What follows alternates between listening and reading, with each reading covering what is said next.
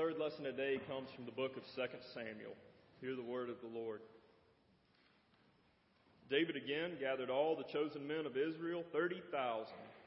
And David arose and went with all the people who were with him from Baal Judah to bring up from there the ark of God, which is called by the name of the Lord of hosts, who sits enthroned on the cherubim. And they carried the ark of God on a new cart and brought it out of the house of Abinadab, which was on the hill.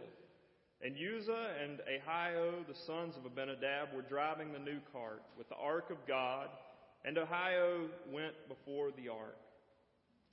And David and all the house of Israel were celebrating before the Lord with songs and lyres and harps and tambourines and castanets and cymbals. So David went and brought up the ark of God from the house of Obed-Edom to the city of David with rejoicing. And when those who bore the ark of the Lord had gone 6 steps, he sacrificed an ox and a fattened animal. And David danced before the Lord with all his might. And David was wearing a linen ephod. So David and all the house of Israel brought up the ark of the Lord with shouting and with the sound of the horn.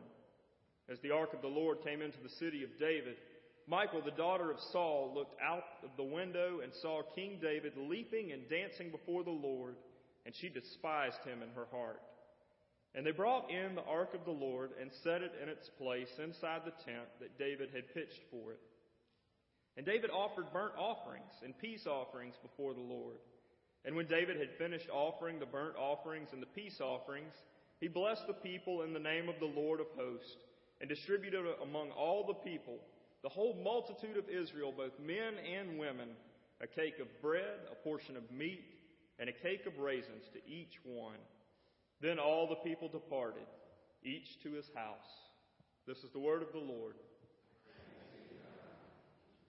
Some people just never seem happy about anything, do they? Doesn't matter what you do, doesn't matter what happens to them, no matter how good it is, they just never seem happy about anything. A couple of years ago, I was watching a television show. I forget which channel it was on, but it was about people who had won the lottery and how it had changed their life forever. Well, there was this person on there who had hit the jackpot. They won $160 million. That's a lot of money. They should be happy. They should be very happy. They have 160 million reasons to be happy. Well, the person that was doing the reporting, the narrator on the show, asked the people, what was your first thought when you realized you had won $160 million? They said, well, my first thought was, I'm not even going to get half of that. I'm going to have to give half of it to the government, and then I'm going to have to hire somebody to manage all of it. I bet when I'm finished, I won't even see a third of $160 million. Folks, a third of $160 million is approximately $53 million. I don't know that I could spend that much money in 3 lifetimes. That's 53 million reasons to still be happy. But for whatever reason, they were not happy. My family, all throughout my life, they've always had this saying whenever we encounter somebody that doesn't seem very happy about anything, that person wouldn't be happy if they won the lottery. This person hit the jackpot. They still weren't happy. I found that person that wouldn't be happy even if they won the lottery. I don't understand it, but I found that person. I've got a friend who works for a company, and I talked to him not too long ago. They provide vehicles for their employees that have to go out and travel a lot. They give them a car. They give them a nice car. Well, this particular friend said that his company was going to be getting him a new vehicle, brand new. They had already given him one that was pretty new, and he was going to be getting a brand new vehicle. He didn't have to pay insurance. He didn't have to pay tax. He didn't have to do anything with this car but drive it and enjoy it. He told me that he was getting this new car, and then he followed it with this comment that sounded like he was about to spew fire from his mouth. It doesn't even have satellite radio. And so I was thinking to myself, you've got a brand new vehicle that you don't have to pay for. You don't have to do anything but enjoy it. And you're not going to have an option equipped on it that you didn't need, that the company didn't need for you to have, that you weren't going to pay for to begin with, and you're not happy? He wouldn't have even been happy if he won the lottery, I don't think. Several weeks ago, Allie and she likes to take me to this particular restaurant. It's a local Southwestern cantina.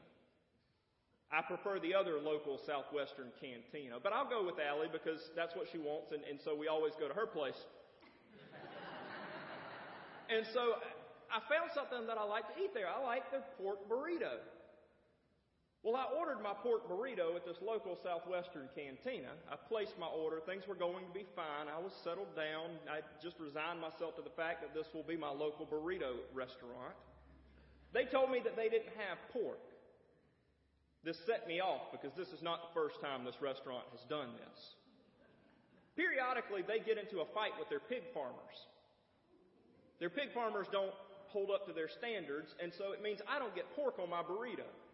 And so when they told me this, after this is about the fourth experience I've had with them doing this, I threw a tantrum that would have been well worthy of any 3-year-old who was hungry. And so I ended up eating my chicken burrito. And the whole time I ate my chicken burrito, for the whole 20 or 30 minutes we were in there, I had a scowl on my face. Allie was embarrassed. And I told her that they need to get their act together with their pig farmers, or I was going to go to the other local Southwestern cantina. Well, since then, I've gone back to her place a couple of times, and I've started thinking about the way that I behaved that day. And I'm not going to say that I was wrong. I was justified. But perhaps I could have been a little more happy about the fact that I actually had food. I mean, I had a pretty good tasting chicken burrito, albeit the pork would have been better, but the chicken burrito was pretty good. It's just the fact that I could get in my car and drive 3 to 5 minutes and get a good meal that's not really that bad for me. And that should have been enough to make me happy, right? But instead, I ate that chicken burrito with disdain in my heart. And I became increasingly upset about my situation in life, as if that chicken burrito had made that situation in life so bad. Folks, we live in a society that gives us plenty to be thankful for. Plenty to be thankful for and to be happy about. But I think a lot of us have gotten spoiled. I think a lot of us have gotten spoiled because of all the opportunities that we have around us, all of the stuff that we have around us. We got all sorts of things in our lives that should make us happy.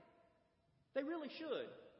We are a blessed people, but somewhere along the way, we started looking around at all of this stuff around us, all of the opportunities that have been afforded us, and we started thinking that we should have the best of what's available. It's our right. And if we don't, well, then we're being done a disservice.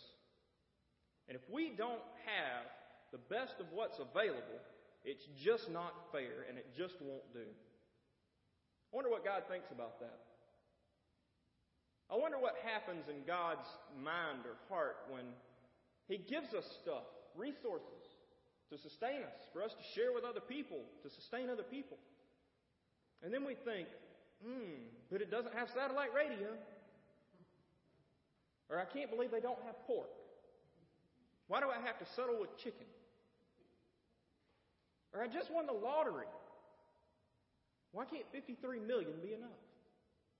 I think for far too many of us, far too much of the time, we find ourselves in one of these positions acting exactly the same way, even if we don't want to admit it.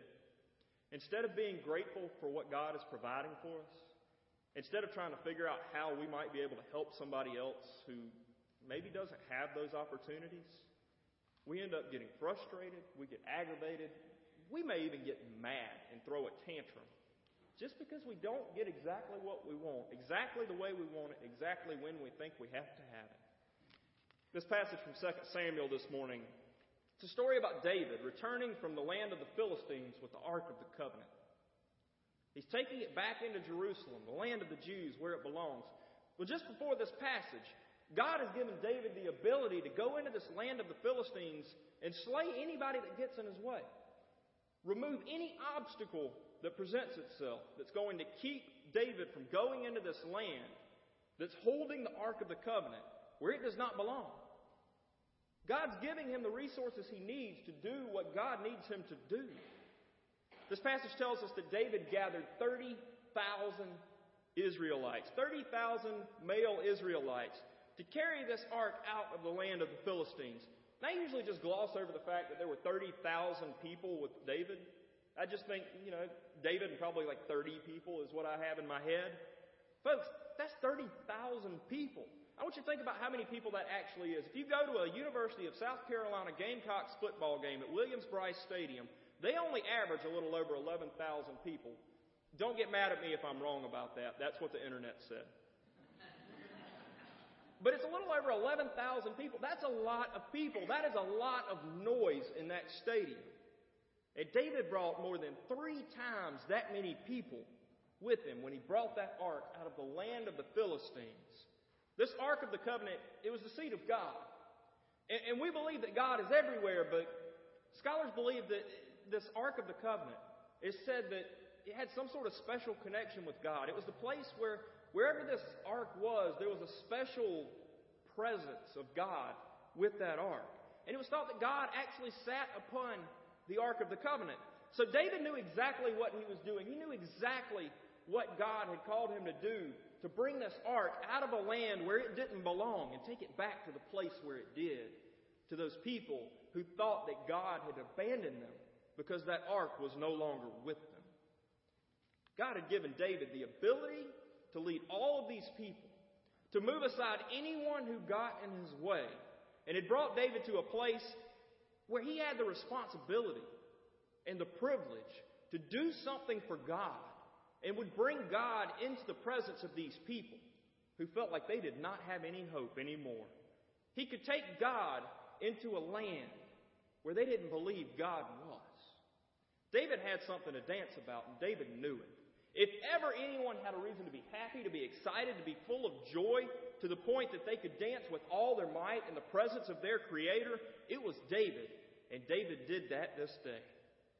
See, David was given a task, and he was given the resources to pick up the seat of the living God and to carry it into the presence of people who were spiritually bankrupt.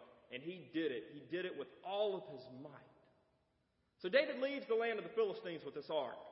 And he starts dancing and singing in front of that ark, and 30,000 people joined him in the dance. They sang, they played instruments, they blew horns. As loud as Williams-Brice Stadium gets in the middle of a Clemson-Carolina football game, it couldn't hold a candle to what was coming out of the land of the Philistines that day. These people knew they had the ability to bring hope to people with no hope. They could bring life to people with no life. They could let people know that God had not abandoned them and that God was still with them every day, every moment. And they were going to make sure that they were happy about that they were excited about that, and that everybody that came into contact with them as they brought that ark back to the place where God told them it needed to be, knew exactly what this God does. This God causes happiness. This God brings about life and hope and joy, no matter the circumstances or the situation. This God is good, and this God is worthy to be praised. But when David came into the city of Jerusalem, Saul's daughter, who also happened to be David's wife, but it leaves that part out, this daughter of Saul, Michal, she looks down upon David with disdain in her heart. She's really upset at David because of the way that he's carrying on. The way he's dancing and singing and just being happy. She didn't want it. She didn't think he should be happy. She couldn't figure out what was going on that was causing all of this ruckus. You see, the scriptures go on to tell us that Michal was upset at David because David was carrying on, and it tells us that David was carrying on without any clothes. David was dancing naked in the streets because of his joy for God. Now, I'm not telling any of us to go dancing naked in the streets because I think for a lot of us that would end up being counterproductive for trying to share the good news. So don't do that. Don't do that. But it is also showing us here that, David wasn't concerned with what people thought about what he was doing. God gave him a task. And he was going to do it to the best of his ability. And he didn't care what people thought of him when he did it. He was happy. He was excited. And he needed to let God know that he appreciated that God was using him to be able to carry out this mission that was going to be able to help other people and to bring God into the presence of other people so that they could recognize that God was actually there. See, what David was doing was embarrassing his wife, and it was probably embarrassing her far more than I embarrassed Allie at this local southwestern cantina. But Michal ends up scolding David for what he did. But then David goes on to tell Michal he was dancing for his God. It didn't really matter what she thought, it didn't matter what she said. God gave him something to do, and he was happy about it. And before everything was all done, he was probably going to do a few more things that were going to embarrass her far more than that if God wanted him to go dancing again. How many of us find ourselves living life as Michal? How many of us are so focused on what others may end up perceiving us to be like when we do things for God that we just decide that we're just not going to do things for God? Or if we do, we're going to do them so quietly that maybe nobody else will notice because we don't want anybody to be seeing us in a light that we don't think is appropriate. How many of us would have done like what David did? How many of us would actually be willing to go out in the streets and dance naked in front of all of our friends and relatives if perhaps God called us to do that? I don't know that I would. You see, a lot of times our ego, what we believe other people are going to think of us, that gets in the way of doing what God's called us to do. It gets in the way of being free to worship in a way that we feel like we probably need to. It gets in the way of us singing and dancing and being joyful. When I was growing up, there was this lady in my church, and she had been there forever. She may have been there longer than, anything else at that church. And I remember one day, there was this kid who started dancing. He got out in the aisle and just started dancing when the songs were going. And afterwards, she came up to my dad, who was the preacher, and she said, "I can't believe you let that kid dance in the aisle. We have to be serious when we're in church." And I was thinking, why? That kid was happy. That kid got it. That kid understood that there's a reason to dance. That kid had something to dance about. Each of us do too. How many of us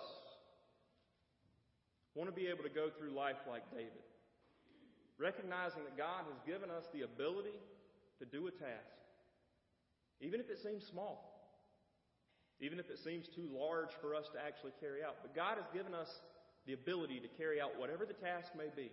How many of us actually go through life like David, recognizing that God has called us to make a difference in this world? Even if it's just for one person, making a difference in that person's world. How many of us are able to go out into the world and to dance and to sing with everything we have and with all that we are, so much so that we would have 30,000 people want to join in that dance with us? See, that's what God's calling all of us to do. He isn't calling us to stand around from some balcony window looking down on the people who are living their life that way. He's calling us to be down there in the streets, making noise with a smile on our face, causing people to look, actually getting people to look at us, so that when they do look at us, we can point them to the God that caused us to be that happy. See, they see that God that we serve is worth dancing for. They see that God that we serve is a good thing. They see that God can give us enough joy in our hearts to cause 30,000 people to want to join in that dance with us. When was the last time you sang? When was the last time you danced? When was the last time you got that excited about God that you wanted to? Have you ever felt that way? Have you ever had that moment when you're just so overcome with excitement and joy from what God has done in your life, or what God is currently doing in your life, that it made you want to do that? Folks, our church needs a little more dancing. Our church needs a little more singing. We need to do that a little harder. We need to do that a little louder. We do that well here. We dance well. We sing well. We do it in these walls. We do it outside of these walls. We do it a lot of places. But whenever I go to these places where the singing or the dancing occurs, I keep seeing the same people. But I'm seeing a lot of people who aren't. And I look out into these pews, these seats, and I know there are a lot more faithful people in these pews and these seats than what I see out there dancing and singing. Maybe we've forgotten Maybe we've forgotten that we've got a God worth dancing about. Maybe we've forgotten that we have something worth dancing about. See, so much of our life can turn into just going through the motions. We can get in a rut. We get stuck. We get frustrated when things may not go our way, when things don't end up going our way exactly the way that we want. We get stuck in this rut of doing the same thing over and over and over and over and over again. We go through the motions. And we can start to think that this life that God's given to us, this eternal life that we actually have right now, we start to forget that that's a pretty amazing thing. It's time for each one of us to start dancing just a little more. For us to start singing just a little louder. Every one of us. If you're already doing that, keep doing it. We need to look at you as a model. We need to look at you and learn how to do that. And we will. For those of us who think that maybe singing or dancing isn't for us, maybe God's not calling us to have other people look at us so that we can point them to Him, think again. God's calling every one of us to do that. Some of us just don't like to be looked at. We're afraid that we'll get a step wrong here, we'll sing out of key there. Folks, if you're singing with a smile on your face, if you're dancing with joy in your heart, it doesn't matter if you slip up here or there. Just keep going with the music. Keep going with that joy in your heart. People will see it. You'll get it. You'll get there. But find something you can do. Find some way you can participate in making some noise for God. Being too old is no excuse. Being too young is no excuse. Being too busy or too tired or even too lazy is no excuse. Hoping that somebody sitting next to you is going to take care of it, that's no excuse either. Folks, God is on the move. God is moving to places where people need hope. He's moving to places where people need love. He's even moving to places where people need joy. And He's calling us to let them know. He's calling us to let them know that He is among them, even when it may not look like it. So go sing, go dance, go make whatever noise you have to make. But you make sure that everybody who needs to see God is looking at you. And then you point them to the one that can bring some joy to their life. Amen.